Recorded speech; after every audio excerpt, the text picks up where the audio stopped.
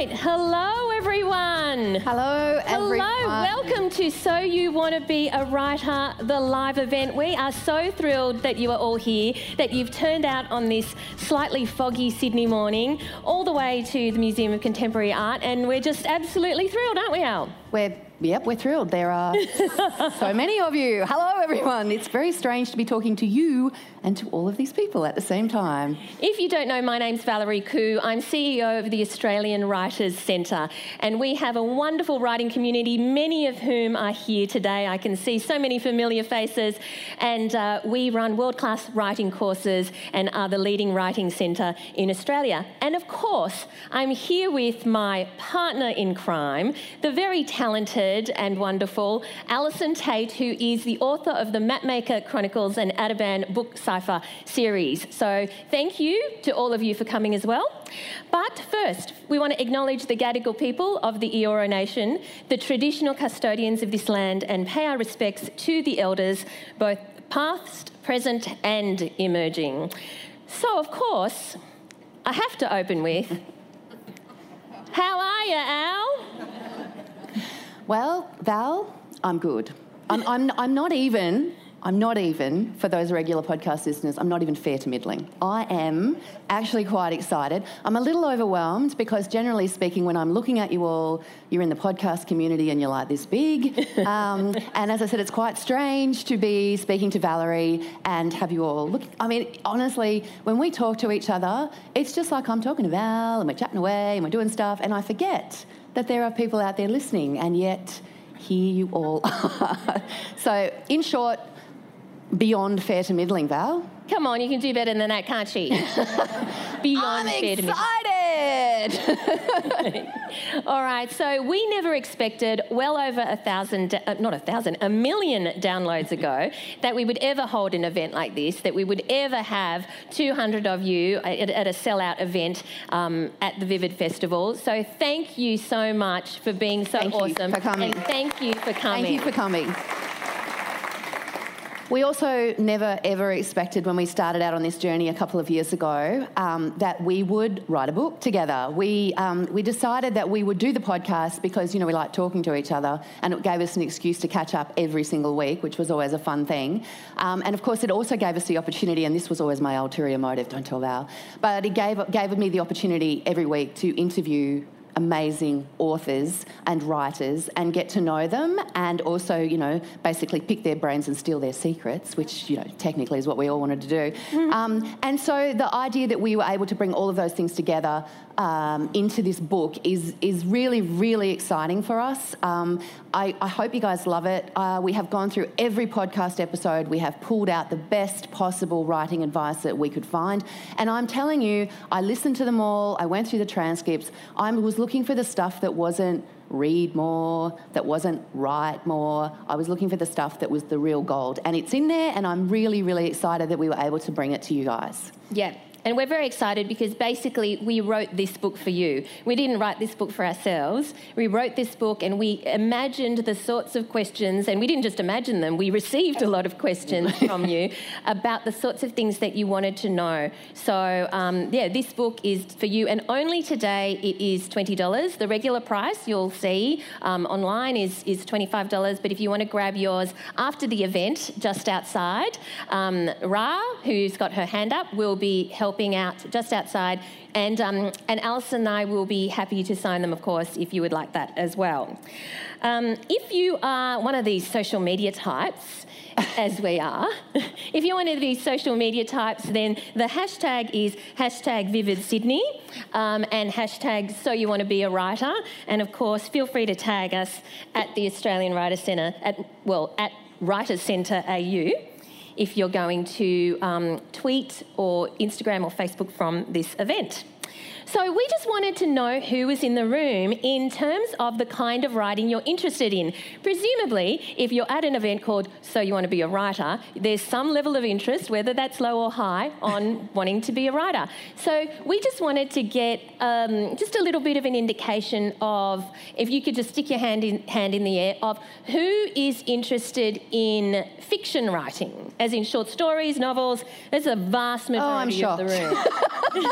Now, some people, because often there's an overlap, like if you had a Venn diagram, sometimes there's an overlap with other kinds of writing. And the usual other one is some kind of freelance writing or content writing or copywriting. So can we just have a look? So that, yeah, it's a smaller number of people, but there is a little bit of an overlap. But definitely most of the people in the room are interested in fiction writing. That's pretty much what we thought. So we have geared the day accordingly. So, are we ready? Al. Okay, I'm back. I'm braced. Are you ready for the word of the week? I am so ready, Val. Is everyone ready for the word of the week? Okay, so the word of the week this week is scripturient. Of course it is. Scripturient. Does anyone know what it means? Scripturient. Some people? Well, I'm going to tell you, of course. It means having a desire or passion, and there's a typo, sorry, or passion to write, or having a liking or itch for authorship. So I suspect that most people in this room will relate to scripturient. Yes? Did you like that word, Al? Yeah, I love it. I feel like we should all be wearing #scripturient T-shirts right now. That merch collection is getting bigger and bigger. Are you going to use it in a sentence? No. Why not? Are you? It's your job. Your word of the week, woman. Your job. I'm going to shout it far and wide. Okay. All right. So we have some fantastic guests for you at this event, and we're going to introduce them very soon. And I am so excited because we want to bring you the best of the best, and not only the best authors, but the best teachers and the best and most entertaining ones as well. And I think these two definitely fit the bill.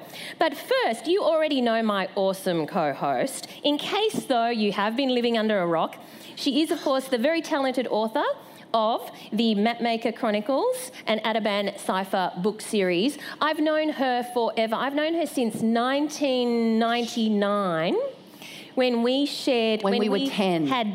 We were 10 when we were 10. We were so young. When we had desks right next to each other in a windowless office at Clio magazine. Very unlike this with the spectacular views. Yeah, nothing like this, because we were... fairly low down in the pecking order at the time. And that's where we first bonded, and I've known Alison ever since, and it's been such a privilege to see her journey going from being the lifestyle editor at Clio to many other incarnations, but now as one of Australia's most successful middle grade fiction authors. So please welcome Alison Tait. Thank you. Thank you. I got a cheer. That was exciting. Our next guest is the multi-award-winning author of over 30 books. Did you hear that? 30. I couldn't even fit all of her books on a slide because it would be impossible. She has written crime, urban fantasy, and as Pamela Hart, so as Pamela Freeman, she's written fantasy, a whole range of different genres. But as Pamela Hart, she writes these historical fiction novels, which are awesome. They're absolutely awesome. They're such great reads. There's so much. I learn so much from all of them. And her most recent book for adults is Desert Nurse, set in World War I in Egypt and Palestine. She's also the Director of Creative Writing at the Australian Writers' Centre. Please welcome Pamela Freeman. Hi, everybody. Thank you, Pamela. Our next guest is Freaky. And because that's how you want to be introduced. Which is pretty much what I thought from the moment I met her. She's an award-winning Australian crime novelist and a New York Times #1 bestseller, which is nothing, to sneeze at. She was born in the western suburbs of Sydney into a very eccentric family, which if you've heard the podcast episode with Candice, you would have heard some background. And in 2015, she started collaborating on a series of novels with best-selling author James Patterson. So welcome, Candice Fox. Woo! Woo-hoo. Take a seat. All right, this is our panel for today, and we're going to start with Al. We're going to start with a little bit of speed dating. Ooh. Because, I really felt like what we needed here to lift the tone was speed dating, okay? So I've got some questions for Pamela Freeman. Okay. And they're just going to let you get to know her a little bit better. You guys have already heard me banging on for 1,000 million hours, so you don't need to hear anything from me. And it's all going to be Pamela. Okay. And Pamela, your time starts now. What are you currently reading? P.G. Wodehouse, 1920s, Bertie Wooster and Jeeves, because I'm writing a book set in the 1920s. Fabulous. What did you want to be when you were 10, Pamela? What I am. Oh, really? Yeah, I wanted to be a writer. Okay. What was your most recent creative date? The State Library runs lectures once a month, and I went to hear one about the history of Angus and Robertson Publishers in Australia by Neil James. Oh, fantastic. What is your favourite TV show? Okay, long term, I have to admit, it's Star Trek.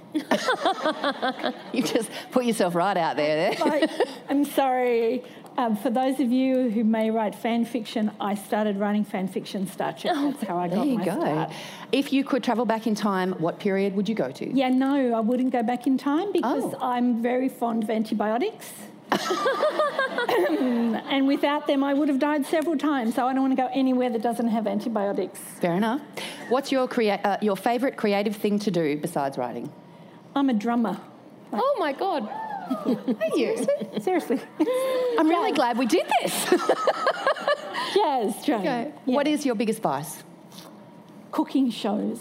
Cooking shows. Like bake-offs, you know, that kind of show. That is your secret. I can't go past. You can't go past them. That's your kryptonite. Chips. Right there. Oh, okay. That makes sense. What's your favourite song, Pamela? There's the most beautiful love song called Magnolia Tree by Truckstop Honeymoon, and it's the most beautiful love song I know. Okay, lovely. Describe your ideal day.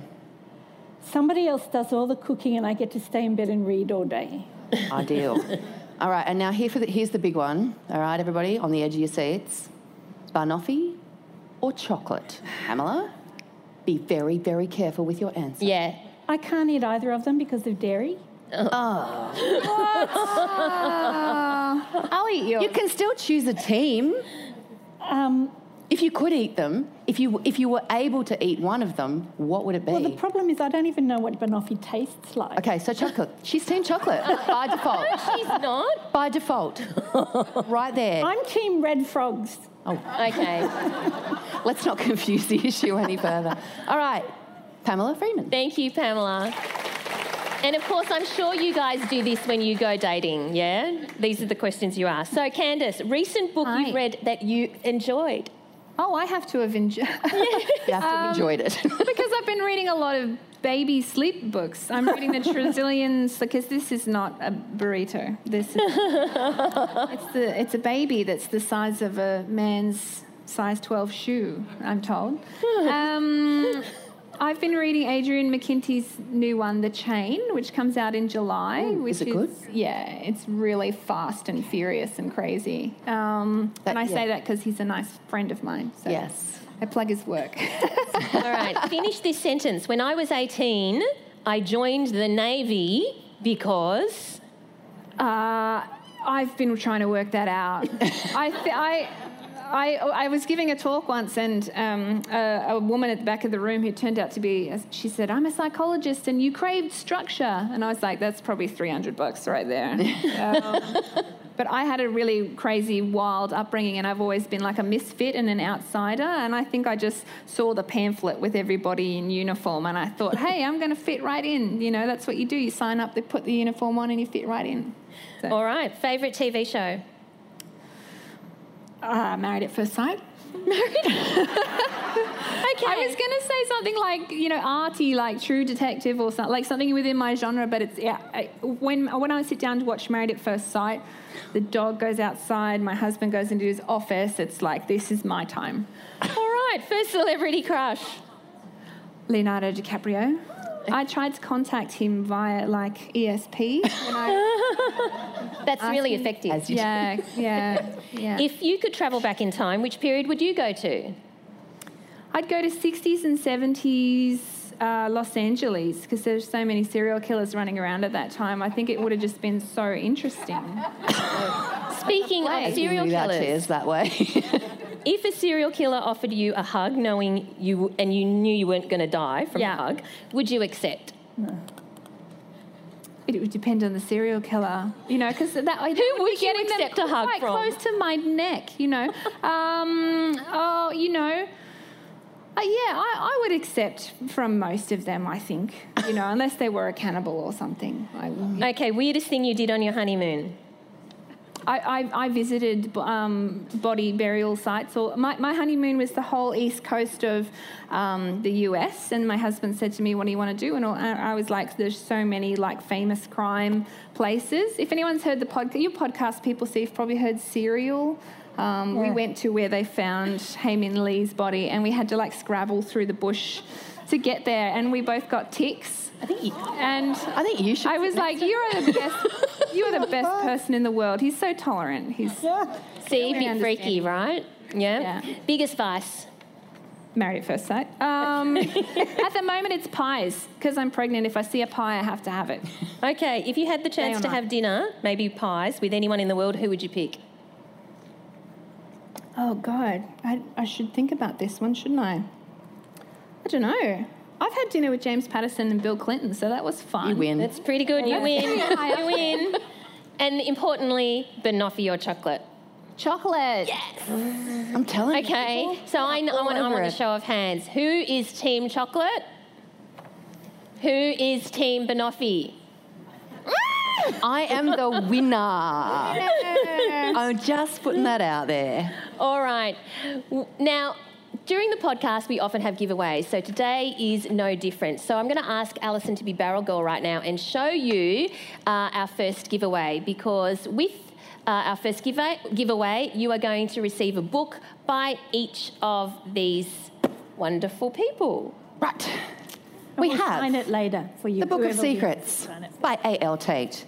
So You Want to Be a Writer by Valerie Khoo and Alison Tate.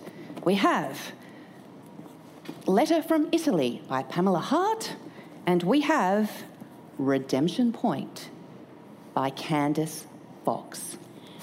So what you need to do now, everyone, is reach under your seat. Dun, dun, dun. And we're doing this now.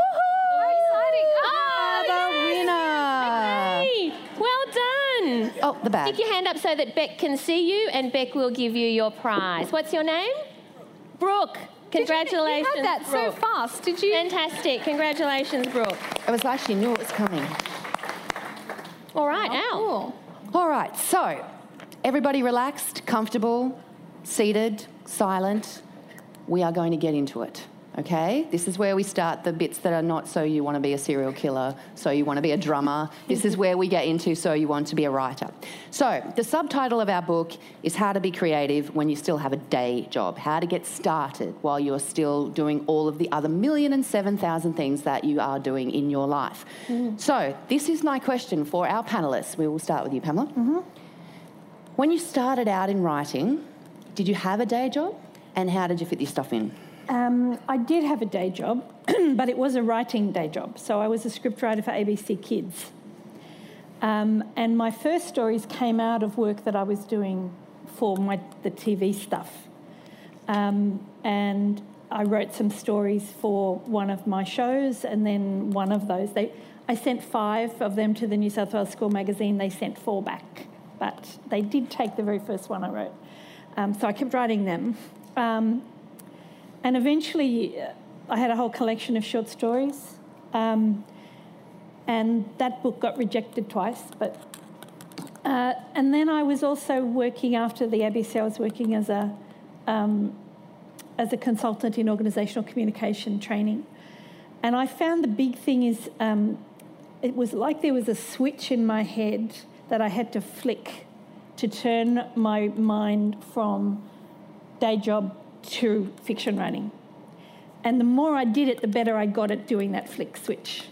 So I think it's about doing that. It's about it's about what Jane Yolen calls bum on seat. Absolutely. Yeah. And I agree with that because obviously if you listen to the podcast, you'll know that when I started out with writing, I had a day job and then I was freelancing and I had children and I had all of those things that everyone has, let's face it, or, some portion of those things that everyone has.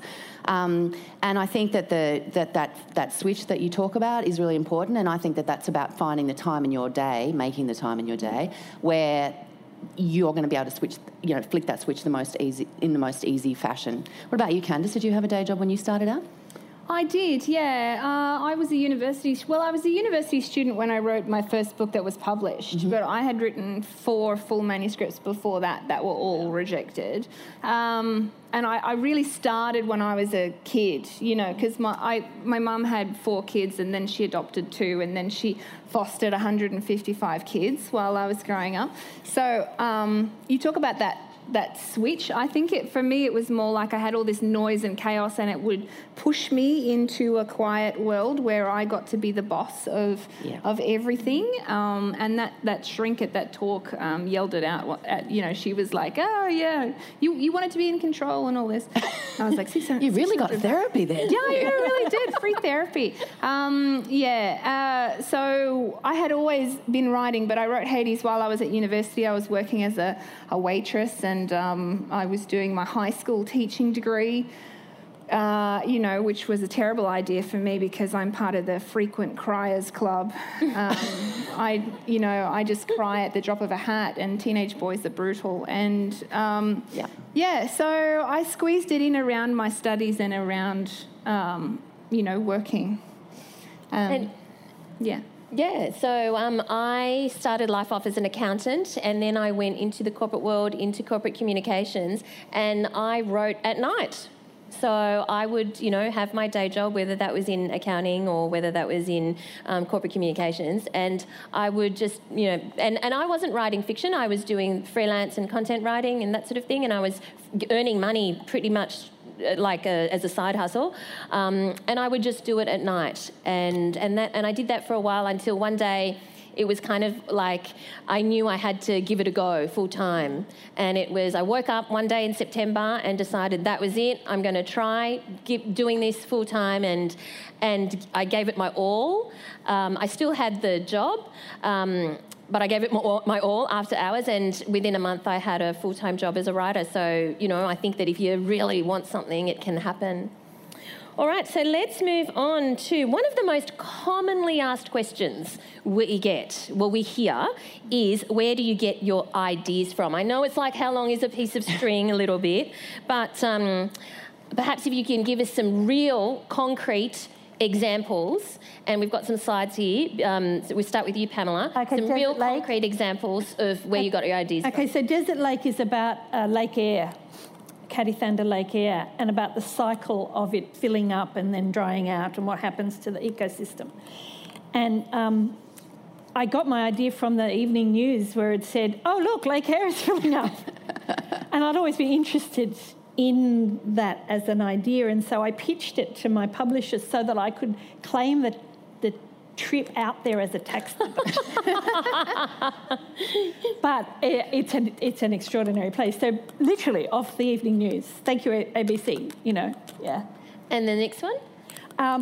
Okay, so the guy with the red ring around him is my grandfather, and he was at Gallipoli.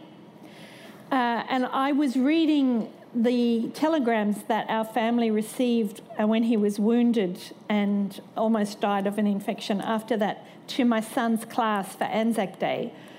And I thought, what would it be like to be the person who got those telegrams? And that's where The Soldier's Wife came from. I went home and started working on it straight away that day. So that was a book that just wanted to be written. And the guy with the blue is the one I took as the hero, the soldier of The Soldier's Wife, because my grandfather wasn't married, and Jimmy. And I think he's the guy who introduced my grandparents, because my grandmother met my grandfather in that ward, at that bed, in the Forth Repat Hospital, where she came to visit the person who was in the bed next to him. So I'm pretty sure the guy in the blue is the one who introduced my grandparents, but that's where that came from. Yeah. And then the Charleston scandal. The Charleston scandal. This is the book I'm working on at the moment. It's set in 1920s London. Which Pamela just got the book deal for about 2 weeks ago, yes? Yes, it was a long journey to get that deal because it's not a World War I novel, so it's a bit different from what I had been doing before. And I had read in the course of doing research for the other books, that's often where the historical ones come from. I'm doing research for one book and I come across an idea or something that really happened and you go, oh, that'll make a great book. And I came across a story about Lady Edwina Mountbatten, that's Lord Louis Mountbatten's wife, had been photographed doing the Charleston with Fred Astaire. And it was a terrible scandal, 1923, terrible scandal that she'd been doing. First of all, the Charleston, which was a very low-class dance because black people did it, and also dancing with an actor. And I thought it would be better if it was an actress, because I write about women, and she should be dancing with the Prince of Wales. So that's the scandal at the centre of the new book. Brilliant, thank you. Alison, what's this, The Night Sky? Okay, so my story ideas tend to come from, and it's a, you know, everyone's always like, oh, you know, ideas come from everywhere. And I go to schools and I talk to kids all the time about this. Ideas are everywhere, and it's just it's that whole thing of training yourself to see those ideas and hear those ideas when you come across them. So the Mapmaker Chronicles all my books come from like a question and a feeling. Now, the Mapmaker Chronicles came from the feeling that you have when you stare out into the night sky, and it was because I was standing out in the out the backyard with my poor, long-suffering 9-year-old son, dragged him out for a mother and son bonding moment, you know, as one does, and I'm standing there like, this is beautiful, the stars are twinkling, there's a warm breeze blowing, there's little crickets doing their thing, he's going to remember this forever.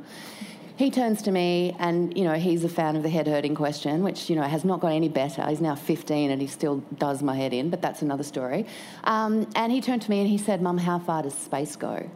And when you're staring out at that and you start to think about where the edges are and what might be at the edges, and if you have the kind of mind that I have, it takes you into some very strange places. So I said to him, well, you know, nobody knows. And we went in and Googled it, because that's what you do when you're a mum, right? But that was one night, and then the next night we were, and if we have the next slide, that would be great. The next night we were talking about we were reading a book, a Horrible Histories book. I don't know if any of you guys are, yes, fantastic, so many entertaining ways to die in a Horrible Histories book, right? So we're reading a book about explorers, and he sort of says to me, Mum, how'd they map the world? And it wasn't such a weird question, that one, or head-hurty, because I've always loved antique maps, and I have a couple. I drag my poor children through dusty old mapping exhibitions all the time, so they are well aware of the mapping thing. And I said, well, they had to go.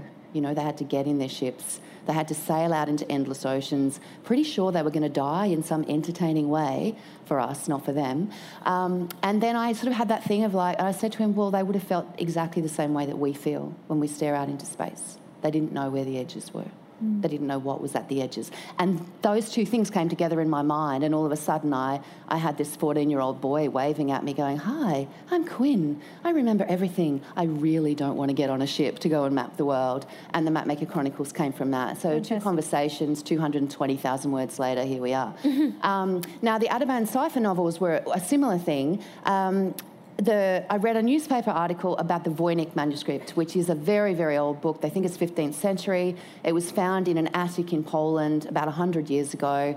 The actual article I saw was the 100-year sort of anniversary. And the thing that fascinated me about it was that no one had ever been able to read it. It's written in a language that no one had, you know, ever seen, and they had all these incredibly smart people trying to crack the code of what this book could possibly be. And my question to myself, I'm reading it and I'm thinking, why would you write a book that no one can read? You know, what could it possibly be? And the other thing that drove that story was, so this is a page from the Book of Kells, and I've seen the Book of Kells twice. I've seen 2 pages because they only open 1 page a day, so you pretty much got to go, every day for a year to see the whole thing. I've seen 2 pages. I've been to Ireland twice, and I just remember the feeling every time I sort of stood in front of it of just wanting to reach in. I wanted to own it. Yeah. I wanted to take it home with me and just have it. I didn't even know what I wanted to do with it. I just wanted to have it, And that feeling when I was writing my novel about the Ataman cipher, that feeling drives a lot of the story in the sense that there are a lot of people who want this book. They don't know what it means. They can't read it either, but they want it. And so Gabe, has this massive thing of having to keep it out of their hands. So questions and feelings. I listen very hard when the questions keep coming back to me. Great. Candice, where do you get your freaky ideas from? Yeah, so with crime novels, I think, for me, I've just got to come up with 2 things and then I can go. And one of them is the protagonist, the investigator, what is their major personal problem? So when I was writing Gone by Midnight, for example, it was book 3 of a series, so I already had Ted's major personal problem, which is that he has been accused of a terrible crime against a 13-year-old girl, so he's like a sort of a Dennis Ferguson type, he's very recognisable, everybody hates his guts, it's very hard for him to live. So I just needed a crime, and I had it in the back of my mind, I wasn't really focusing on it, but my husband and I were at the local IGA, and he was off doing his thing, and I was in the fruit and veggie section, and I saw this woman at the counter. Like, I got this feeling that something was going on, like there's a drama. I looked up. This woman was at the counter, and she burst into tears, and everyone was looking at her, and I couldn't quite hear what was going on, but she was doing this. She was like, this high and around here somewhere, and everyone was watching, and I looked down, and there was this little boy, like a 1 or 2 year old boy, and he's looking up at me like, "You're not my mum." And I was like, I'm not a very tactful sort of person. I'm not very subtle, so when I see an opportunity to be the hero of a situation, so I picked the boy up and I lifted him up in the air like the baboon in The Lion King. And I was like, "Circle," and I shouted out, "There's the boy right here!" And everyone turned around, and the lady went, "Oh," and kind of ran over and snatched the child off me very dramatically and was crying and stuff. And everybody was stomping their hooves and shaking their manes and stuff. and I was like, you know what? Everyone got in on that. Yeah. Like, a missing child just stirs up everyone instantly. It stirred me up, and I was like, okay, bang, missing child. So I put those 2 concepts together to make Gone by Midnight. But yeah, it's just stuff that happens to me in my life, like when I was writing Hades. Hades was my first published novel, and before then I had been writing stuff set in New York and Paris, and it was all vampires and nothing that I'd really experienced, But Hades is about this guy he runs a tip. He's like an old ex-criminal overlord from like King's Cross, and he runs a tip, and that's kind of his retirement plan. He hides bodies in the tip for a fee. Some old people garden. He plants other things. But at the time I was living in Queensland, and I was living down in the rainforest, because I was trying to be frugal. I was living in a kind of a shack, a snake-infested shack in the rainforest. And we didn't have any rubbish collection, and so we had to collect all our rubbish and drive it to a place in the rainforest where this guy had all these skip bins, and you would give him $5 and you could throw your rubbish in. And he was just such a interesting person to me. He was sort of short and fat, and he had a greasy ponytail and half-moon glasses, and he would look at the car as you went in to see if there were any sort of treasures or anything. And in my family we would call that a scab, because when I had so many kids in my family, you know, we used to do the clean-up, and if we had to go to the tip, we would go around the tip and find treasures and stuff, and we were quite proud scabs or scabbers. And so I knew this scabby old guy, and he ran a tip, and I was like, I'm just going to take that guy and put him in a basket, and then, you know, I might write a book about that one day, I might not, you know. And that's where that book emerged from. It starts with him and his tip, and goes from there. When do you, I mean, because obviously you've all got the idea from somewhere and you think, oh, that's a good idea, but we all get ideas, you know, fairly often. When do you know this is a book? Because an idea is a great idea, but it's not necessarily 80,000 words or 100,000 words. When do you know it's a book? Or do you just know? What is it? I don't know. I don't know. For me, I guess there's got to be, because I write short stories as well. Yeah. There's got to be more than one idea. So, like you putting the two things together. One idea is a short story, but you've got to have but, you know, this happens and but there's also this happening. Otherwise, it won't support the weight of that many words, you know. And of course, you've got to, when you're actually writing it, you've got to have a lot of and buts, a lot of complications, a lot of things happen. But mostly I think it's the weight of it inside you that tells you that it's a book rather than a short story. You know, short stories are light. Even dark short stories, even kind of sad short stories, they float fairly lightly for me. The books are they're weightier in. I have no idea whether that makes any sense or not, but it's a feeling. It's a feeling. Yeah. I don't know until I've written it, which is a really You mean until you it's a really bad way to do it. started writing it? No, until it's done. Till it's finished, really? No, but Oh my God. And then sometimes I write it and think, oh, actually this is 3 books, not just 1 book. Yeah. And I don't tend to write short stories. Like I've just actually started writing some short stories because I've never really thought in short stories. So like with the Mapmaker Chronicles, I knew it had to be big because we're going around the world in a sailing ship. You're not going to do that in 2,000 words. So I think it's the size, the stakes. The stakes tell me if it's a book or not, and the stakes need to be high. The stakes need to be big, and sometimes, you know, like I've just finished writing a manuscript, and I've realised as I'm reading over it and I'm editing it, the stakes aren't. I need to actually do some serious reworking of it because the stakes aren't high enough, and so I've got 65,000 words, but it's not a book at the moment because the structure and the stakes aren't there. Words. Well, it's a great story. It's just not a book yet. Yeah. Okay. I think there needs to be an immediate problem because new writers or aspiring authors say stuff to me all the time and there's no problem. Like they'll say to me, oh, my book is about how humanity, right, has moved to Mars because, you know, we've ruined Earth and everything, and now we're on Mars. And it's like, well, what's the problem? You know, and in a crime novels, it's easy because you go, oh, 4 boys were left alone in a hotel room by their parents. When the parents come check, one of them is missing. There's the problem, you know. But it can be like, if you did a tweet, I think you're ready for it if you do a tweet-length version of the book and people go, oh, man, that would suck. Like, you know, like a tiger has got loose in an airport and everybody's locked in the airport. Oh shit, you know, like that's the problem. Hashtag oh shit. Yeah, that's the problem, you know, and you go, okay, there's a book in that. I want to see all the things that they try to do to solve that problem, and then at the end they finally do, and that's a book.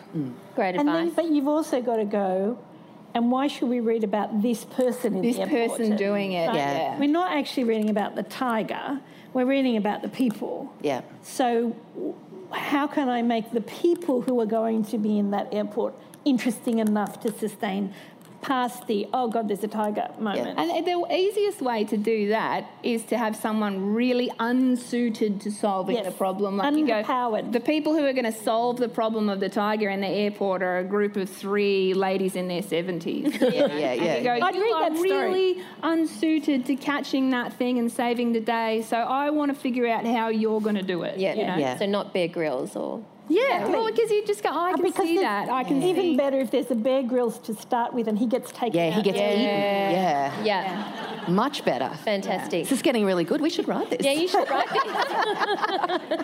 All right, this next question I might ask you, Pamela, because you deal with hundreds of our students at the Australian Writers Centre as the Director of Creative Writing. And many of them are here today. Many of whom are here today. Writing can be a very isolating experience. Yeah. So where do you think people should go to find the help they need or the support that, to have a tribe? Sure. Well, obviously, I'm going to say come to me. Come to me. Because, selfishly, because one of the most exciting things in the world is starting with somebody as a new writer, like a baby writer who's never actually finished a short story or anything, and taking them all the way through to publication with a major publisher, which we have done over and over and over again, and some of those people are in this room. Hi, Chuck.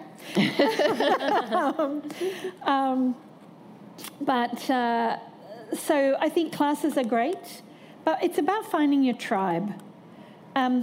You can write at home. Most books are written at home, but who do you get to read your work? I am a huge proponent of workshopping. I've been workshopping since I was 14. And giving it to your friends or your loved ones, you don't learn anything.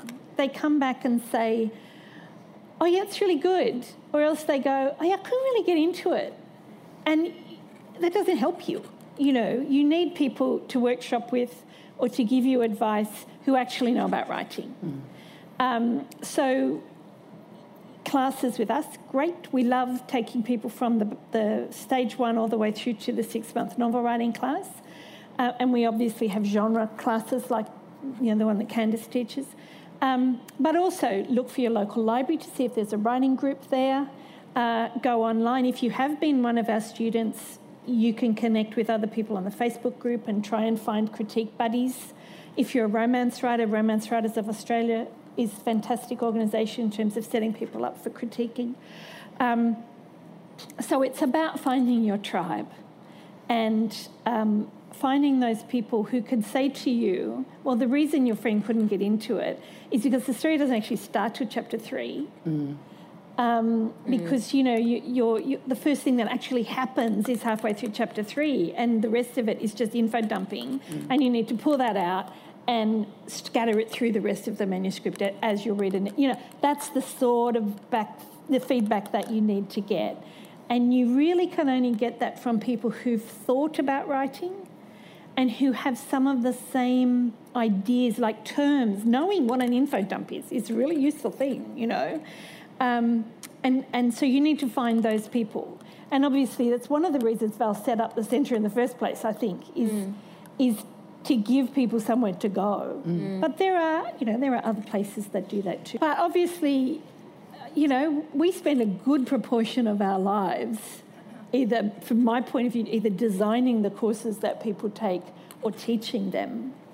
And I wouldn't be doing that if I didn't believe that was a worthwhile thing to do. I wouldn't be doing it if I didn't think that we were actually helping people to become better writers. But sometimes I think the thing that we do for our students that matters more than anything else is we take people seriously. We take your desire to be a writer seriously, and we take your story seriously. And I think sometimes that helps with the day job thing. You need somebody to take you seriously if you're going to say, no, I'm not going out today, I'm going to work on my novel. You need to take it seriously yourself and to give it priority because it will not write itself. Number one reason your book won't be published is that you haven't written it. In addition to taking writers seriously, it's about being supportive and it's about actually believing that it's possible for them to get published, that they will get published. Because I transitioned from being an accountant into being a writer, I experienced many different writing communities around Sydney, and I also travelled interstate for certain workshops and things as well. And one of the things that I absolutely hated, and I knew from day one when I started the Australian Writers' Centre 14 years ago that I would never ever do, one of the things that I hated was this whole depressing attitude. Oh my God, it's so hard to get published. Oh my God, it's impossible to get published. Oh my God, you will never get past the slush pile. I've never believed that in anything that I've done. And it's proof that every single week we will get an email or excited phone call or sometimes gifts saying, oh my God, I've just got a book deal every single week, because we actually do believe you can get published. And if you surround yourself with people who are negative, you will believe too you will never get published. True. And the other thing to remember is that writing remains just about the only area in entertainment, in the kind of wider sense of entertainment, where all you need to do is write a good book that's commercially publishable. You don't need to know anybody. You don't need to have a degree. You don't need to have special connections. You just have to write. You don't need to look like a model. You don't need to look like a model. You don't need to be of any particular ethnicity or gender. You just need to write a book that's good enough. There are some ugly authors out there. Oh, God, yes. There are. But there's also some very untalented ones. Oh, yeah. You read their books and you just go, if that can get published, I can get published. It's so true. And Candice's attitude has taken her far. So listen to Candice. That's your evidence right there. True. So we do get contacted every week from our students saying they've got their book deal. And this is just an example of one, Margaret Morgan. I mean, you know Margaret's story better than anyone. Margaret was a student in our 6-month novel writing class. And she wrote, this is a science fiction novel, but it's being published as a kind of literary novel, like Handmaid's Tale kind of thing. Margaret is currently this weekend at Continuum, which is a big convention in Melbourne for speculative fiction. She's one of the key speakers there this weekend. And I said to her, you have to go to the Festival for Speculative Fiction and start pitching. You're ready, go for it. And she literally bumped into an editor from Penguin Random House, but she was ready. I had got her to get her pitch ready. Her manuscript was ready to go. It had gone through a number of drafts. And the editors who go to those festivals, they go because they're looking for new talent. That's what they're there for. So they're willing to listen to you pitch, but you've got to have that pitch ready. And she pitched, and Lex Hurst said, great, send me the synopsis in 50 pages. Here's my card. That's a solicitation. They go no unsolicited manuscripts. When somebody hands you your card, that means you're being solicited. 3 days later, she got a call saying, send me the rest of the manuscript. 2 weeks later, she had a contract. And she's now turning this into a mini-series as well. Yeah. So, and she ended up in a workshopping group with 5 people from her course, and 4 out of 5 of them have book deals. Yeah, so one of the ones this week, I saw 3 new books from students of mine. One of them was Petronella Nicholson's 6 Minutes, which is just about to hit the shelves. And because that's one of the things we do recommend is that you keep workshopping with the people that you meet in the classes or in your courses. Keep on workshopping and keep doing those drafts. So this is Mandy Foote, and she did writing picture books, and she now has a publishing deal with Hachette. Shelley Unwin has now written 6 picture books after doing the course. Catherine Pelosi has written a picture book and a middle grade book. This is Quark's Academy. Astrid Schultz just had her book launch in Melbourne, and before that she had it in New York because her publisher is launching it in America as well. Kanina May is releasing this month, I think. Sarah Bailey has written those 2 books, Into the Night and The Dark Lake. She did our creative writing course, and now her 3rd book in this series is being released in August. Joanna Nell, who's sitting over there, very talented author, and her incredible book, The Single Ladies of Jacaranda Retirement Village. Highly recommended. Yeah, highly recommended. Also did our course and is now going great guns. And she also is has a day job. She is a GP. So she wrote this after hours as well. But it is a matter of, I truly believe, whether you do courses with us or anywhere else, it doesn't matter. It's about finding people with the right attitude. Because if you hang around people who will tell you all the time you'll never get published, guess what? You'll never get published. The other thing is to look out for people who tell you there's only one way to do it. You must write like me. That's just wrong. It's nonsense. But I've heard it from people who've done courses. My husband did one, and he ended up leaving that course going, oh, well, I guess I'm not a writer then because I don't write like her. So don't ever believe anybody who tells you you've got to do it like me. All right, so a lot of people say things like, I know I want to write, and I have a lot of half-formed ideas, and I bet a lot of people can relate to that, right? They're not fully formed, but they're half-formed, but I'm not sure which of my half-formed ideas to pursue. Where do I spend my time? I've got so many options. Which one should I choose? What do you think? Candice, maybe you start. Yeah, I think sometimes people get really stuck on an idea and they're just obsessed with it, and it's not workable. I think you need to find out what it is you like about that idea, really. If you're writing about the humanity's all moved to Mars, that one, for example, perhaps it's the theme of like change and being in a new environment and trying to find your way, and like just find out what is it about that interests you. In the crime genre, you might be thinking, oh, I really want to write a Madeleine McCann type story, but I can't do that, because I'll be stepping on the family of Madeleine McCann and that kind of thing. And you just have to pick out of that, what is it about the Madeleine McCann case that really compelled you? Is it the story of like a mother and everyone accusing a mother? You can take the seed of whatever it is. And sometimes if you've got two half-formed ideas, I think, because I'm always combining and mashing things together, ask yourself, is it possible to mash them together? What's an example? One? I don't know. You might do I want to do Madeleine McCann, but I want to do We've All Moved to Mars. So you can take you can take the whole. I'm a mother and I'm public enemy number one because everyone thinks that I've done something terrible, and I've moved to a new city, planet or whatever, and I'm trying to work my way into that community. Take what it is that interests you. Be flexible enough to say, I'll drop the whole Mars thing and make it bigger. Similar. I'll drop the whole child abduction thing and I'll just make it, a squid woman who's moved to Mars and she's, you know what I mean? If the tiger... Yeah, we're bringing in the tiger. No. Tiger in the airport. Like, if the child went missing and everybody assumed the tiger had eaten the baby. Yeah.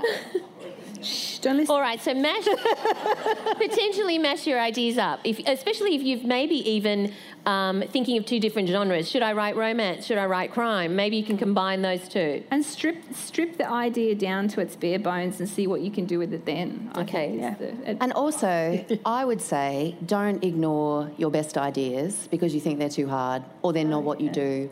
I spent a long time writing what I thought I should write, a long time writing what I thought made sense for me to write because of, who I was and where I was and what I was doing. And then, I had this random idea about map makers and I thought, wow, that'd be an awesome story. And I did not one single thing with it because it was like, well, what do I write for children? I've got no idea how to write a series. I don't even know where to begin. I'm going to complete what I'm doing over here. I'm going to keep writing that story, which was the right thing to do because you should finish stuff, right? Finishing is good. But then it got to the point where I realised that random idea about map makers, about this race to map the world and this kid that just didn't want to go. Because you know what? When you don't want to be there, when you're out on a ship pretty sure you're going to die every single day and you want to be at home, you've got a massive problem every single day. And that is awful for your character, but awesome for me as a writer. So it was kind of like it came down to an actual conversation with my agent who was like, because I was working on something. She goes, what else are you doing, you don't have anything for kids, do you? Because they're looking for middle grade. I'm like, oh, I've got this random idea about map makers.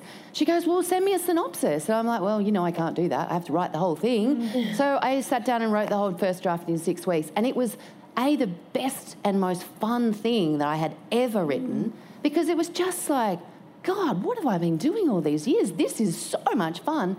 And it was also the best thing I'd ever written, because the idea was so strong and I was so into it. I reckon that was it. It came easily, though, because it had time to I guess away maybe it had been inside subconsciously.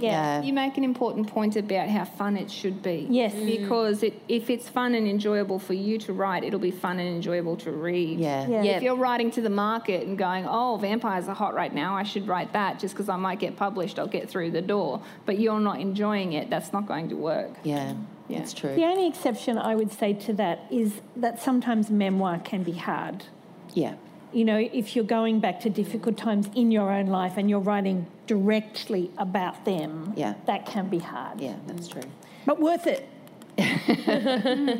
And of course then Alison just mentioned that she couldn't actually provide the synopsis straight away because she had to write the whole book, because she's a pantser, right?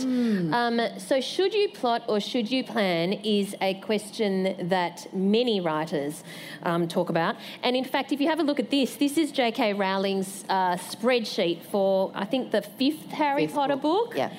And she obviously, certainly by the fifth book, got to the stage where she was planning it within an inch of its life. Yeah. Pamela, and maybe you can start. What do you do? Depends on the book. So with some books, I know exactly what's going to happen, absolutely, scene by scene almost. And with other books, I have no idea. And I think I had to learn that. I tried to do a letter from Italy, the one that Brooke has got in her bag. I tried to do that the way I had written every other book up until then, which was having a very clear idea about where I was going. And starting at the beginning and going all the way through, and it just didn't work. And I was stuck for a long time, and I thought, what would I tell my students? If someone came to me with this problem, what would I tell them? And I thought I would tell them to if your process isn't working, try a new process. And so I wrote that completely out of order, and then in the next, you need an extra draft that way. For me, it's very much about, there is no right way. It's very much about what the book needs. And it's so true. There is no right way. If you're doing one way and it's not working, just try another way. There's not just one way. Yeah. Alison? So we've discussed the fact that I have no idea what I'm doing most of the time, which is fine. But what I have discovered, so I still work the same way. I still have, I've got this random idea about whatever, and I sit down and I start writing it. But I have learned over the process of writing 6 books, and I think that this is the thing too, you're never going to write a book the same way that I write a book. We all write books differently, and I think the key to it is learning how you write a book and what's going to work best for you. So the first Map Maker was just whoosh, let's go, and off we went, and it was awesome. When I did the second book, it was the middle of the trilogy, and anyone who has ever followed me on social media will know how much I hate the middle of the book, because it's, you're carried away with momentum for the first bit. You know where you're basically going, but you've got probably 30, like when you're doing middle grade, probably around 30,000 words to get through. Now, when you're doing a trilogy, the first book is your, woohoo, off we go. Then you've got a whole book that is just the middle of the book, and then you're down into the ending. And I knew exactly what was going to happen at the end of this series, but I knew I had to get there. And what happened was, and this taught me some serious lessons, and I like to discuss this at length when I go to school talks, was I started the second book in exactly the same way. Off we went, it was awesome. The book was going beautifully. I had Quinn down a hole in the jungle. It was terrifying. There were bad guys at the top. There were steep walls. He had no idea how to get out. Awesome scene.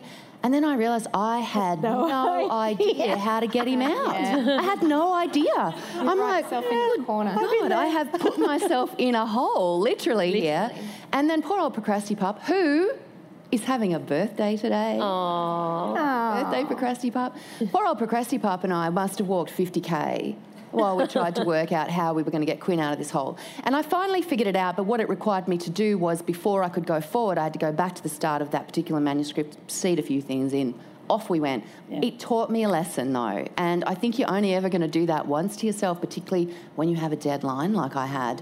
And that is that, sometimes you got to write that first 10 to 15,000 words, get that momentum going, get it out of your head, then have a little think about what might happen next, because otherwise you will write yourself into corners. Or, if you're happy to do that, just be prepared for the fact you're going to throw words out. And I throw words out all the time. Yeah. People hurt for me, but it's just part of my process. We've just thrown out. Yeah, I threw 30,000. I threw 35,000 out at the start of this current one. Yeah. Look at us, we just threw out 30,000. And it's great, but it's very freeing. They're crying on the inside. I just want you to know. I couldn't really afford I felt really good about it because it wasn't working. Is my mic still on? Yeah, your mic's still on. Yeah, we can hear you. Sorry. I talked over you. No, I can't hear the echo. I can now. So throwing that 35,000 words away actually made me feel great, because it was turning into a very grim story. And I've had a lot of grimness in my life over the last 12 months. I just didn't want to live in the grim, and now it's going to be happy and light and funny. And writing it's going to be tricky, but I felt great about throwing that away. I showed my 30 to my agent, and I said, "What do you think of it?" And she goes, "Yeah."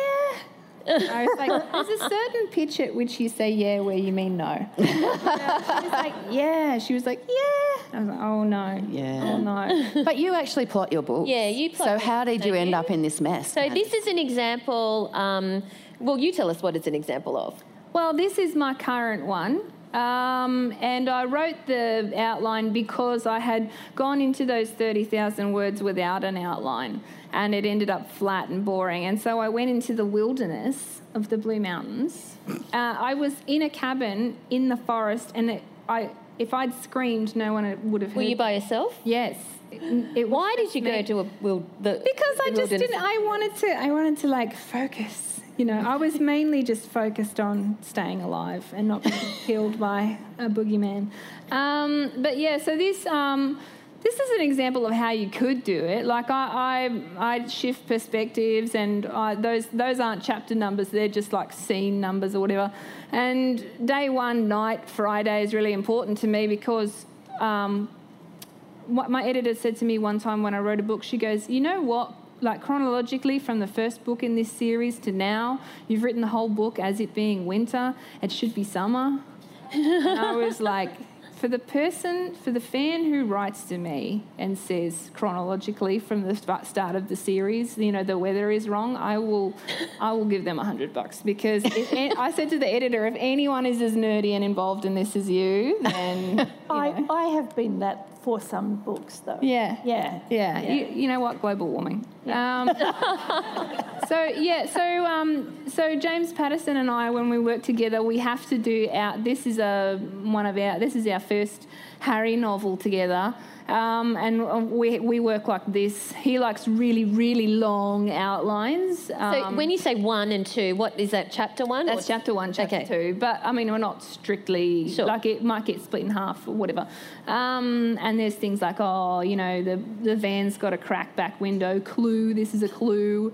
And I find writing outlines really comforting because... once you've got it out of your head and onto a piece of paper, the roadmap, you can then go, is there a better way to go?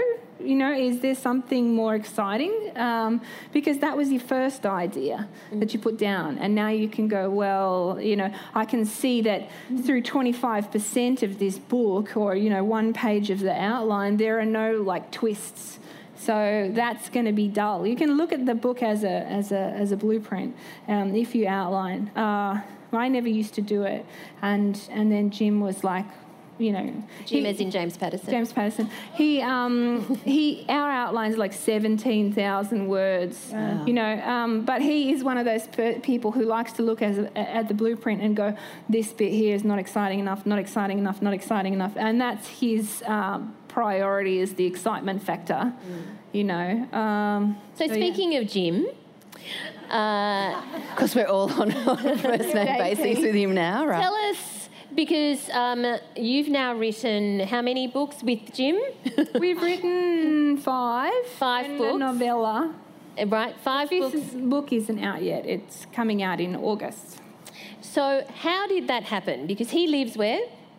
Florida. He lives in Florida. So tell us how this collaboration came about, because wouldn't we all like to become a #1 New York Times bestseller? I think it might have happened in this room. I'm not sure. It was a cocktail party at the Museum of Contemporary Art, and they said to me, they gave me an invitation, come to this night where James Patterson is. And I was like, oh my God, I'm like, just to be excited to be invited to the party, you know. And I'm quite cheeky. I said to my publisher, how does a person get to collaborate with James Patterson? I think I'd like to do that. And she was like, there's a list, like well above you, because my 3rd novel had just come out, and I still felt like, oh, who the hell am I, you know? And so I said, I'm just going to go to this party and have like a fan moment with him, because I read a lot of inappropriate material when I was a kid. Like my dad worked in prisons. My dad worked in prison, so he had those law enforcement magazines that are only supposed to be law enforcement because they got really gory, like autopsy photos and stuff in That them. explains so much. It's all coming to really. And I used to go into my mum's room and read all the true crime. My friends at primary school were reading the Chronicles of Narnia, and they were like, oh my God, the Chronicles of Narnia are so great. And I was like, you'll never believe what I read last night. I read about the murder of this girl named Shanda Shearer, and it took 10 hours to murder her, and they did this to her, and they did that, and they did this, and I made all my little friends cry. Back to James Patterson. Oh, okay, sorry, yeah. So I was just like, I want to go up to him and say hi. So I dressed to the nines, and I put my heels on and got my hair done, $300 hair, you know, and all this. And I just went up to him and I said, hey, I pushed a lot of important people out of the way. There was like a huddle, and you know when other people are waiting and you're like, no, don't, because I'll, you know. And I got in there and I said, hello, my name's Candice, and I'm a writer, and I write crime, and I think you might have had a lot to do with that. And I said, I read Kiss the Girls when I was 12 years old, and it just changed my life. And he goes, wow, that's really inappropriate. What was your mum doing when you were reading Kiss the Girls at 12 years old? And I was like, don't even start. But, you know, with the foster kids and the trash picking. And my mum, a couple of years ago, legally changed her name to Ocean Mermaid. So it's like, we don't have enough time. And then, so my publisher saw us getting on really well, and she said, because she was trying to gear herself up to go and say hello to him. And so she gave him a book of mine in like a gift pack for him to take home, and he read it on the plane home to Florida. And he was like, oh, yeah. Great. Yes, so you can push in and say hello. Push people out of the way, I think is the basic. No. She could have pushed all she liked. It was the work that counted. Yes, when he read it on the plane. But you've got to push a little bit too, because otherwise he doesn't get the work. Well, that's true. So then what happened? Did he contact you? Did you contact the, you know? Yeah, no, he contacted my publisher. Right. He said, I just read Hades and I really loved it. Would she want to collaborate with me? And then they contacted me, and they said, hey, she said, would you want to think about working with James Patterson? And I was like, see what I'm doing. I'm pretty busy. Check my calendar. I'll check my calendar. I said I'll check my calendar or something like that. It was real smart ass shit. Now, before Candice was slumming it with Jim, James Patterson and Bill Clinton, you got to understand that before she got Hades published, she had over 200, correct, rejections? Yeah, I stopped counting at 200 because it was just a bit depressing. Stopped counting at 200. So, a question for all of you, but maybe we'll start with you since you did the 200 rejections. How do you keep going when you get rejected, or not even rejected, you don't even hear back? Get them to, hear back from people. Actually, somebody, a big publisher in Sydney, rejected Hades 12 months after it had hit shelves. And I was like, I can tell you where to get that. I'm just about to accept an award for that. You can. So how do you get through rejection? Try not to get angry. I was really, really angry, and I felt like, being a published author, it's like this club, and a really cool club, and I can see through the window. I can see everyone who's in there, and they're having a great time in there. And I'm like, how did she get in there? And how did he get in there? You know, and it's not like an orderly line out the front. It's just a mass crowd. And every time I get to the front, they say no, and I'm like, why? And they're like, they won't tell me. They're just like, get to the back, you know. And bounced. Yeah, and I really felt like it after a while, you know, after like rejection 175, I was like, it's personal. It feels personal. Yeah. And I had horrible experiences, like a publisher called me on the phone and she said, oh, you know, really for me, the book kind of lost it at the orphanage scene. And I was like, what orphanage scene? No, like she wasn't even rejecting my book. She was just going down the list, I think. But, yeah, try not to get angry because it really isn't personal. Now that I have known and met a lot of publishers and a lot of agents and that kind of thing, they are actually really actively looking for good work and you don't really count that. Like, it's very rare that a publisher will say to me, the book's a bit, but she's so good-looking and vivacious. You know, I've never heard that. You know, and just keep ploughing on. Just have realistic expectations for yourself. I just said I'm going to write a book a year, and by the time I'm 75, if I haven't got through, then maybe there'll be some kind of award for like most rejected ever, you know, most persistent, or something like that. Yeah. Okay. I'm in awe of you, Candice. I don't think I could have kept going, really. I don't like to be told no. Like that. That helps. Okay, so my first children's book was rejected twice. My first adult book was rejected twice. Fortunately, I had an agent at that time, and she had first of all given me advice about how to rework it. So she was my workshopping person. But it was lovely because they don't tell you it's been rejected until they've sent it to somebody else. So it's, oh, well, they didn't want it, dear, but I've given it to so-and-so. And so having that support was great. And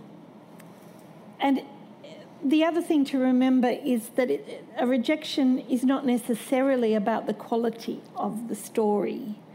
So quite often, like if for example, if you've written a crime novel and you submit it to Candice's publisher and they've got 12 slots for crime novels, that they publish 12 a year, one a month, and all of those slots are filled by somebody like Candice, they're not going to bump her off to give you a go. They better not. Right? Would you take her on? I wouldn't. I would take her. But they're not going to go, okay, well, we'll get rid of this person who's been proved to sell for us in order to give this debut author a chance. They don't. It's a business. They don't do that. So if you get a rejection that says, I'm sorry, yeah, we really liked it, if you get anything other than thank you but no thank you, that's good. That's a good sign. And if they say, we enjoyed the novel but it's not suitable for our for our publishing schedule at this time, that's fantastic. You know, that's actually great. That's enormous encouragement. Good rejection. But because they don't bother. There's so much crap that goes into that they read. Really, seriously, you've got no idea. Yeah. That if they give you anything other than, yeah, we don't want it, that's a really good sign, and you should immediately give it to somebody else. Alison, were you rejected? Yes. I'm still rejected. I think that's the other really important thing to remember too, is that even once you're published, even you can be published 6 times, if your story's not right, it's not right. That's right. And you have to go back to the not taking it personally thing. But you also, and I think that this is the best possible advice I ever got from anywhere, and I don't even know who it was, one of the many bits of great advice, was just always be working on something. Yeah. Like if you've got something out on submission, be focused on something else. Don't be sitting there checking your emails 75 times a day, wondering if the publisher's read it, doing all of that kind of stuff. Be working on something else, because that way, at least, when the rejection comes, if the rejection comes, you've got something else ready to go. But also, there's always something else ready to go. And you're in it because you love writing. Yeah. I mean, that's what, for me, it was always just like, I'm just going to keep writing stuff. And, you know, it's, because I got rejected a couple of times with adult novels. I had one book that was accepted for publication, was going to be coming out, and then the editor that accepted it, you know, left the company. Once you lose your champion within a publishing company, it's very, very hard. Yeah. And then it just sort of dropped off. It just fell off the publishing schedule, and they decided in the end not to do it. Now, that was even worse than Don't Call Us, We'll Call You, because they'd called me. I was there. I was at the front of the line. I was ready to cut the velvet rope. And then they were like, yeah, no, sorry, we've changed our minds. But by the time they did that, the Mapmaker Chronicles had been accepted for publication. So I think that's my message is always going to be, you're probably going to get rejected. Like, just brace yourselves, because you will. But if you're always writing something, if you've always got something else, then you'll be at the point where you'll be like 200, you'll be like, 200, what's that? Nothing. I'm ready for 201. The other thing is that quite often we take like 5 years to write our first book. It's not uncommon. And if you are fortunate enough to get an acceptance, they will then go, and we want the next book in a year. Yeah. And if you have not written anything, you know, this is why second books are so often disappointing. Yeah. Is because the first book took a long time and lots of drafts, and the second book just doesn't have the time. So you've got to start that second book early as you can, to be ready for success. Yes. Yeah. And also, just one more thing. Nobody likes to hear the story of things like, you know, Adrian McKinty is a crime writer. It was the first draft of the first thing that he'd ever written. The first publisher he sent it through. Bang, he's through. And when you hear that, you go, cool story, bro. Yeah. Thank you. Like, thanks for sharing. Like, you need it's like Michael Rowbotham, who sold on the first 11 pages and he hadn't even written the rest of the book. Nobody wants to hear that. Really? I don't want to hear it. Talk to me about that. I would rather hear that you went on a journey. You know, I used to, when I was at uni, dream about being a published author, and I used to listen to Miley Cyrus's The Climb in the car, and I'm like, it's the climb. You know, it's not, you have to have some rejections and some hardship, and you have to earn it, I think. I've got a book out at the moment that's been rejected by 5 publishers so far. It's with a small press now. I've come down a level from the big press to the small press. And every single one of them has told me the same, we love it, but we don't know how to sell it. We don't know how to get the number of sales that we require of our publishing program. Yeah. Let's just touch briefly on to research, because some books require research, and the vast majority of books require some level of research to ensure that there's credibility and authenticity in what you're writing. So with that, do you think it's important to research it all before, or kind of just research it after to fill in the blanks? Or research during and stop and start? Perhaps you can talk about your research process. And Pamela, you have a story about backstage. Yeah, so I would say it depends what you're writing. Like, if you think you know about whatever it is you're writing, just start writing. But obviously in historical fiction, you know, there's a huge amount of research. And I would typically do a good whack of it first, but then I'm continually looking stuff up as I go. This is the view from the stage of the Wyndham Theatre in London. And I was in London last year for family reasons, and I took the opportunity to do some research for the Charleston scandal because my characters are actors, and had the opportunity. And if you don't ask, you don't get. I just found out who the manager of the Wyndham Theatre was, which was one of the theatres that was around in 1923 and hadn't been massively redone, and emailed him and said, please, you know, I'm writing this book, can you let me have a look behind the scenes? And he did that. And it's really given a feel for the right, you know, that particularly the audition sequence, which opens the book, where she's standing and the theatre is empty except for the 2 people sitting in the front, who are the director and producer. So ask. You know, people are very, very, and the key phrase is, I want to make sure I get it right. Yeah. Because people are sick of being misrepresented, you know. Sorry, no, you go. No, so that was so much fun, you know, going behind the scenes and seeing how it all works and the green room.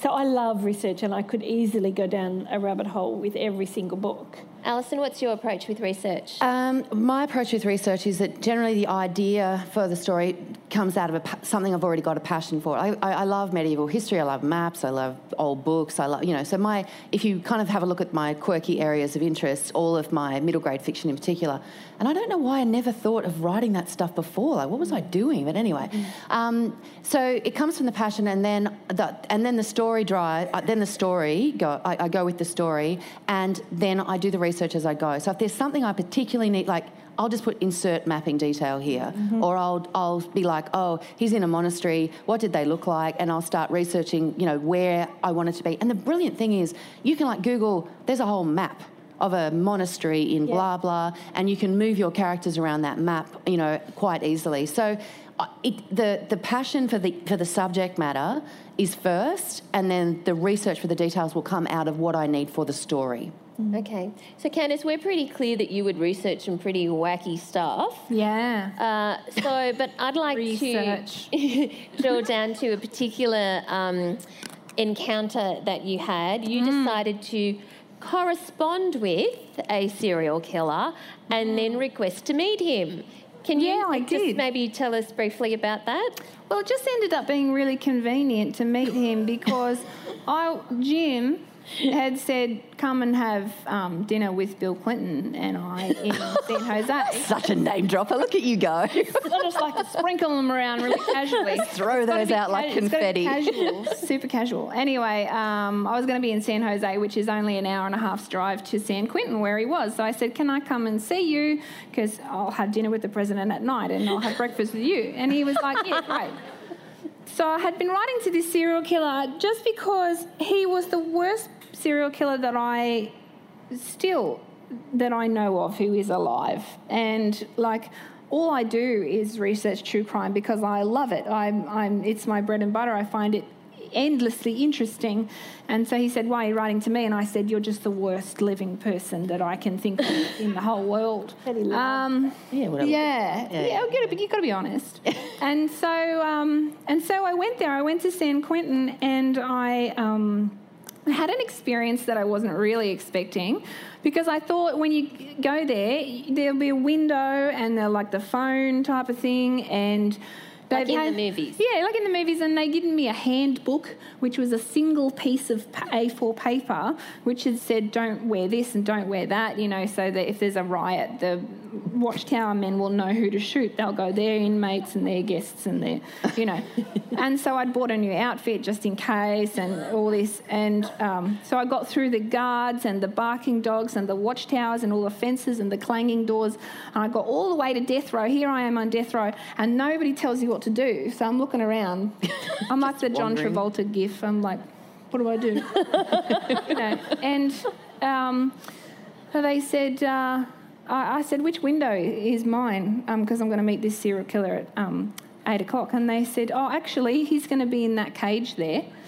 And I was like, all right, this is pretty cool. It was like a shark cage, like floor-to-ceiling steel mesh cage with bulletproof glass all around the inside of it. And I'm looking for a chair to pull up to the cage, you know, like, and I was like, where do I go? Do I just stand there like Clarice Starling type of thing? And they said, no, you'll be in there. And I was like, with him, same time? With him? And they said, wasn't it in the handbook? And I was like, no. And calling it a handbook is a bit of a stretch, if I'm honest. Like, at this point, like, that was not in there. And then, so, yeah, they put us in there, and they bring him out, and he's bigger than I expected. And I was like, oh, this is going well. And they put us in the cage together, and they took the face to face. Yeah, like our knees were about that far apart. And they uncuffed him, and the guards shut the door and they padlocked it, and then they walked away. And I was like, is this protocol? Yes, it is. I was like, this is where I die. And I thought, this is going to make such good promo. She died in a cage with a serial killer. She was going to meet the president that night, and and violent death and all this kind of thing. I thought, the only sad bit is I'm not going to be around to enjoy it. And the sales. And and so anyway, I had 5 hours in the cage with him. That was 5 also hours? not in the handbook. It's the extended visit. 5 hours? This full contact visit. He said, so we're allowed to touch each other if you want. And he put his hand out, and I was like, I'm so glad you made a gesture to indicate what kind of touching you meant, because we can touch each other if you want is such an open So what was going to... if something had occurred, I mean, he is a serial killer, right? Yeah. What was going to stop him killing you? Well, so when I get nervous, I tend to say exactly what is on my mind. So I said to him, so theoretically, I don't want to give you any ideas. I said, theoretically, what happens if you lunge across the cage at me and try to bite my face off, like Hannibal Lecter type thing? And as soon as I said Hannibal Lecter, I was like, no, why? Don't say Hannibal Lecter again. Like, if there's anyone to not say Hannibal Lecter to, it's this exact human being right here. And he goes, well, if you look outside the cage there on the ceiling, there's a cutout in the ceiling, and there's a rifleman up there, and if I lunge at you or something, he'll just shoot me. And I was like, okay, I have questions. Because he's going to have to shoot you through the cage. Like, there's a slot in the bulletproof glass. He's like, I'm like, he's going to have to get it through the steel mesh, through the bulletproof glass to get you. Like, that's a really good shot. And then I said, because I was thinking to myself, if I do die, I don't want my last words, in the New York Times article to be, she screamed, please, no. I said, if you come over here, I'm going to go you. So the guy is going to have to shoot you through the cage while that's happening. I said, I will put you on your ass. All right. I can see why this took 5 hours, because we haven't even got to the start yet. Oh, yeah. And then my last thought was, luckily I didn't say it, but I thought, this is a new outfit. Like, if I manage to get... They're just going to blow his head all over this new outfit. All right, so I'm and sure how do you clean that you will be able to read various elements of this story in Candice's upcoming books. My point was, you just got to do what interests you, and then use it. Yeah, absolutely. Yeah. Whatever your passion may be, serial killers, old books, We're go going for it. to open up the floor very soon so that you can ask some questions. But before we do that, I'd just like to remind you guys, if you have been a little bit inspired by stories about serial killers or stories about, how to bring your ideas to life, I just want to remind you that this weekend is Furious Fiction. For those of you who aren't familiar with Furious Fiction, we run it on the first weekend of every month. It starts at 5 o'clock on Friday. So it started yesterday afternoon, but it doesn't matter. You can start today. And you have 55 hours, if you had started on Friday, to write 500 words. And you enter by midnight Sunday, and we choose a winner. And the winner gets $500.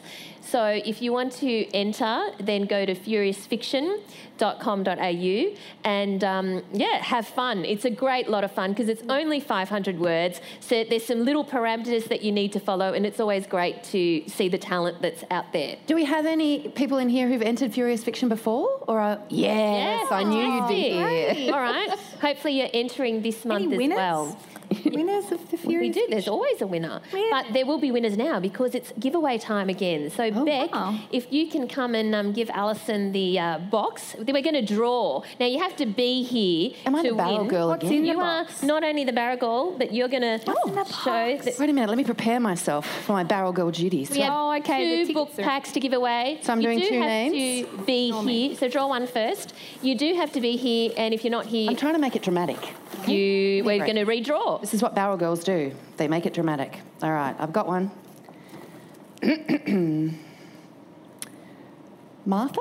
Okay, Martha Johansson. Martha Johansson. Is Martha Johansson here? Oh, there we go. Well done. Is it it might be Well Martha. done. And one more. Next one. Fantastic. And the next one is Karina Borman. Is Karina Borman? Oh, well done. Thank you, Alison. Cool. All right. So now, questions. If you have questions, we are going to... We have answers. Run a microphone over to you. So does anyone have any questions? So one here, and then one over there, and then one over there, and then one over there. Okay, so let's start with Gabrielle. Thank you. That was the first hand up. Yeah. Mine was about the co-writing. So both yourself and have written, and I had an experience recently where I wrote more, it was more a business scenario, but co-wrote with someone, and what I really realised was the different styles of writing, but we had the same purpose. So I was just wondering what's the benefit of writing with someone else, and why would you go down that path instead of on your own? For me, it's excellent to write with Jim because he's so experienced and he can kind of go, oh, this isn't going to work or whatever. Like, he has different experiences to me, you know, and I sometimes say to him, oh, this person's coming off as a real jerk, you know. If you've just got someone there as a support system to bounce your ideas off, if you trust them, and, you know, it's kind of a cheat with Jim and I because... at any given moment, we are both hyper aware of exactly who is in charge, which is obviously me. And any arguments that we have, I just put my foot down. Clearly. Yeah. But yeah, like things like he influenced me about writing the outlines, and I now do that in my practice. So it's you can get good stuff out of that person, but it's not to say that you don't have arguments and negotiations and little huffs and things. So it's good, yeah. I think also for Alison and I, in co-writing that book, it was half the work, but also we do have different areas of expertise and different passions that we're interested in. Because we came from a background of writing for magazines and freelancing for magazines, we know how to choose a style. We both know how to choose a style and write to that style. Yeah. So that made that a lot easier as well. Yeah, definitely. Your two different styles have to come to one point. You both have to compromise, I think. Okay, so we want to get through as many questions as possible. So over there? I'm really embarrassed because I'm very new to all of this. That's okay. I have no idea about anything to do with writing, but it's been up there in my brain. I've always wanted to do it. We've all got to start somewhere. It really is starting point. Right. How do you know all the publishing houses to send your work to? I mean, 200 rejections. I mean, is there that many publishing houses? You get the course called Inside Publishing, and it literally tells you every single thing you need to know. That's even right down to when they actually, by miracle, want to publish your work, and how a publishing deal actually works. Yes, and how much you're going to get paid. Yes, it does. Work. It covers all of that. Okay, It saves you a lot of time it's to all do the stuff something I like wished that. I had known when I was you. Yeah. Sorry. It's all the stuff I wish I had known when I was you. Pamela created the course. She was new. So you come talk to me at the cruise bar afterwards. Those 200 rejections, that was across 4 novels as well. They were 4 failed novels. So. And the question over there? And then there was one over there. So we're currently taking a course, and I think it kind of hits on what you'd said about people think there's one way of doing it, and our teacher kind of insists, and sometimes I want to be rebellious and not listen, so I'm hoping you can tell me something otherwise. But basically, they insist that in your first draft of your manuscript, you should stick only to the point of view of one character. Bullshit. Total bullshit. Thank you. And that every Professionally, we would say not necessarily. Are you taking the course with us? Necessarily. No. So to be clear, she's not taking the course at the Australian Writers Guild. To be clear. It's somewhere else. Never written. And they just insist that the main character needs to be in every single scene and have it be from that point of view the whole time, which I find quite flat and not very dynamic. Yeah. It sounds to me like they're trying to like get you to understand point of view. Or to take more of their courses for third draft. That's a challenge, I think. You know, they're saying to me, "Oh, you can't do this and you can't do that. It won't work." And you're like, "Well, I'll show you." Yeah. You know, Yeah. I've never written a book with just one perspective. To me, that's boring. I mean, I have, but only when that was the Only right when it suits thing. the book. Yeah, that's right. exactly. When Yeah. it suits the book. Yeah, You no, take that's the main bad bit, yeah. advice. Okay, cool. So we have a question over there. In the meantime, just over there. Does anyone else have any other questions? So can I have a show of hands? Okay, and over there, and over there, and over here. Yep, go. So when you Yeah. when you start to write, do you write in chronological order, or do you kind of go all over the place? Great question. And also pen and paper or keyboard. Great question. Depends on the book. So up until Letter from Italy, I started on day one and wrote all the way through. Letter from Italy and Desert Nurse were both written with what my husband, who is also a writer, calls spotlight scenes, where he had, where there are some scenes you know are going to happen and they're really clear to you. And I wrote those and then joined them all together. So it just depends on the book. I always write chronologically. I start at the start. I write all the way to the end. I usually have an idea of I know what the start of the story is. I know, and then I usually, like when I do the edit, I usually lose the first 3,000 to 5,000 words because I always start in the wrong place. But I have a starting point, and I get to the end, and then I go back and have a look. And I have tried writing in other ways. I have tried writing key scenes later and stuff. And what I find is I get totally bored if I know what's going to happen. And I always write with keyboard because I can't read my handwriting.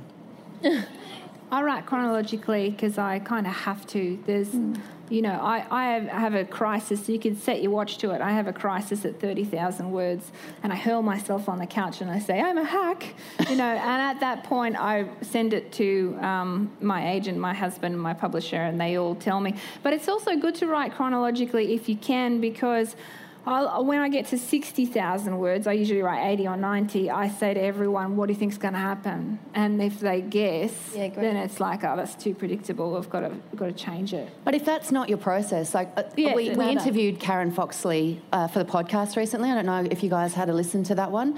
It's a fascinating interview because she writes so differently. She describes it as puddles of words. She writes puddles of words all over the place, and then she sort of tries to find the story within the puddles of words, and so hers is a drafting sort of process.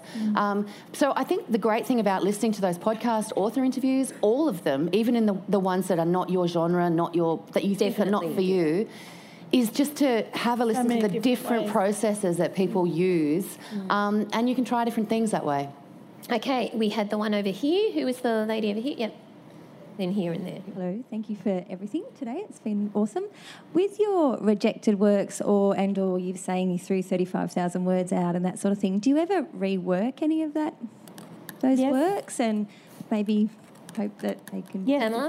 Pamela? So very similar to Alison, my very first children's book was commissioned by a publisher, and I wrote the draft, and then they decided they weren't publishing children's books after all.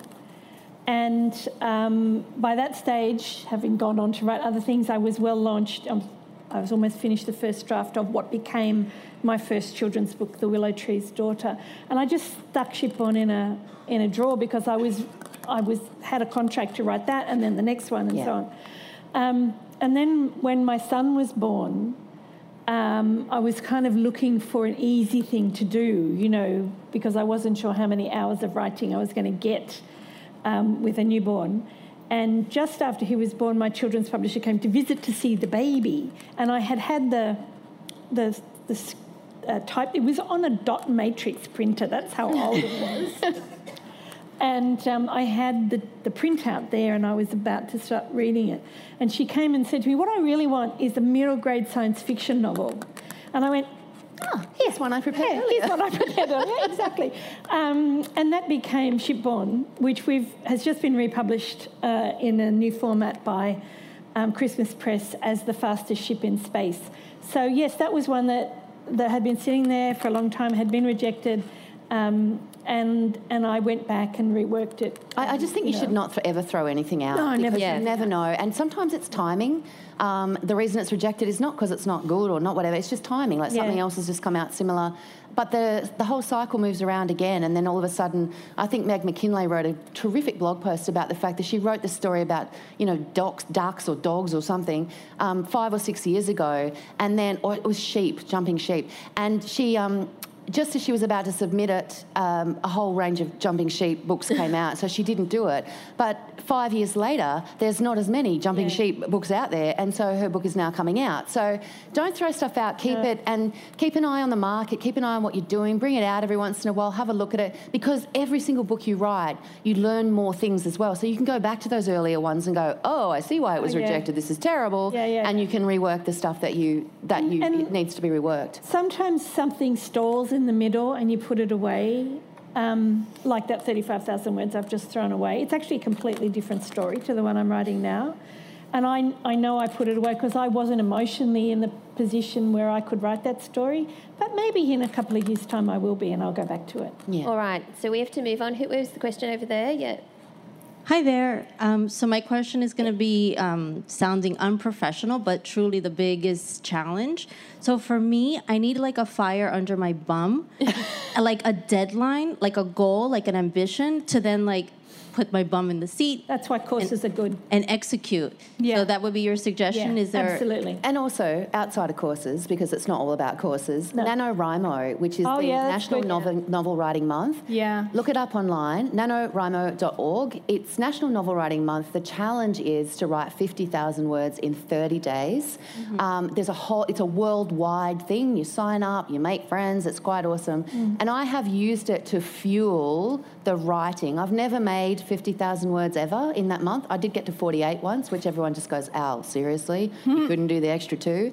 But the reality is what it does is it gets me going. It gets the momentum going. You have to write, I think it's 1,671 words a day to get the 50,000. And that's the kind of thing, that group momentum can really help you get those words down. But also it depends on what motivates you. Yeah. No one here can answer that question, in fact. I was thinking large scale, you could, like, if you're really motivated by humiliation, you could tell as many people as you know that you're that doing, works and then really well. every time you speak to them, they'll go, how's your novel going? Find a writing buddy and kind of race each other. Writing races are really good. One guy I know, he will make a donation to the Ku Klux Klan, and if he does not reach his word count by the deadline. Is he a friend of Candace's? No, he'll choose an organisation that everyone abhors, and he'll publicly state that if he doesn't make, that deadline. Hi, you've spoken about making stories interesting and exciting and that kind of thing, but so much of literary fiction, like John Banville, Ian McEwan,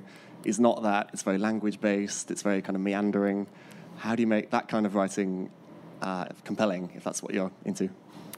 Story. You need to always remember that no matter how beautiful the words are, and this is something that I think I have a lot of friends who are literary novelists who will say that to me, that they end up, particularly the first couple of manuscripts they write the most beautiful, beautiful things, and they're beautiful sentences, and the themes are amazing, and they get rejected because there's no story. Yeah. So even if you are writing a meandering puddle, you still have to have some form. You've got to think about the structure. There's got to be the character, the story arc. There's got to be, if you can bring those two things together, you are on an absolute winner. So it is really worth remembering, even as you write your beautiful, beautiful sentences, that they have to drive some kind of story. All right, and we have one more question that you wanted to ask a question, and then that's our final question. Okay, I don't want to ask a doozy because it's the last one, but what's your advice for, say, if I've got a character that's basically a reimagining of a Joan of Arc figure in present time. Sorry. This is and it's something I'm struggling a little bit with. I don't know, do you have any advice for reworking an actual historical person into a fictional character? Can I suggest, actually, because that's a really, really specific question. It is quite a specific question. So what's going to happen after this is that if we're going to go to the after party at Cruise Bar, and if you have additional questions, especially if they're really specific, absolutely feel free to come and ask us. So if you do still want to buy a book, Ra and Beck will be outside and they'll be selling books there, and then we will be signing them at Cruise Bar. And the reason for that is that Vivid require us to exit this by a very specific time that's really soon, so we can't actually do the signing here. But we would love to keep on talking to you at Cruise Bar. If you don't know where Cruise Bar is, you just walk out of the MCA, you walk out of here, and you literally walk there for like 50 metres or 100 metres, and that is Cruise Bar. It's literally outside the door. So please feel free to ask us as many questions as you like. We'd love to hear from you. Which brings us to Alison. Oh, it's the end of the day. I can't believe we're here already, and it's been so much fun. I just want to say thank you very much to our fantastic panellists, Pamela Freeman/Hart, Candice Fox. I think you'll all agree that we've learned a lot of very interesting things here today. But I'd also like to say a massive thank you to the team from the Australian Writers Centre, who are, you'll see them out here, they're at the back. These guys are amazing. They are the reason that we can bring you a podcast every week. They are the reason that an event like this runs so beautifully. So can we please give the Australian Writers Centre team a massive clap. And of course, we really want to thank you, because without you, we wouldn't have a podcast, or we'd literally be talking into the ether. And without you, we wouldn't have an event like this. So we want to thank you for being so incredibly awesome. Thank you. And so supportive. So, of course, we've got to end with thank you so much for coming, and we look forward to meeting up with you again next time. Bye. Thanks for listening to So You Want to Be a Writer.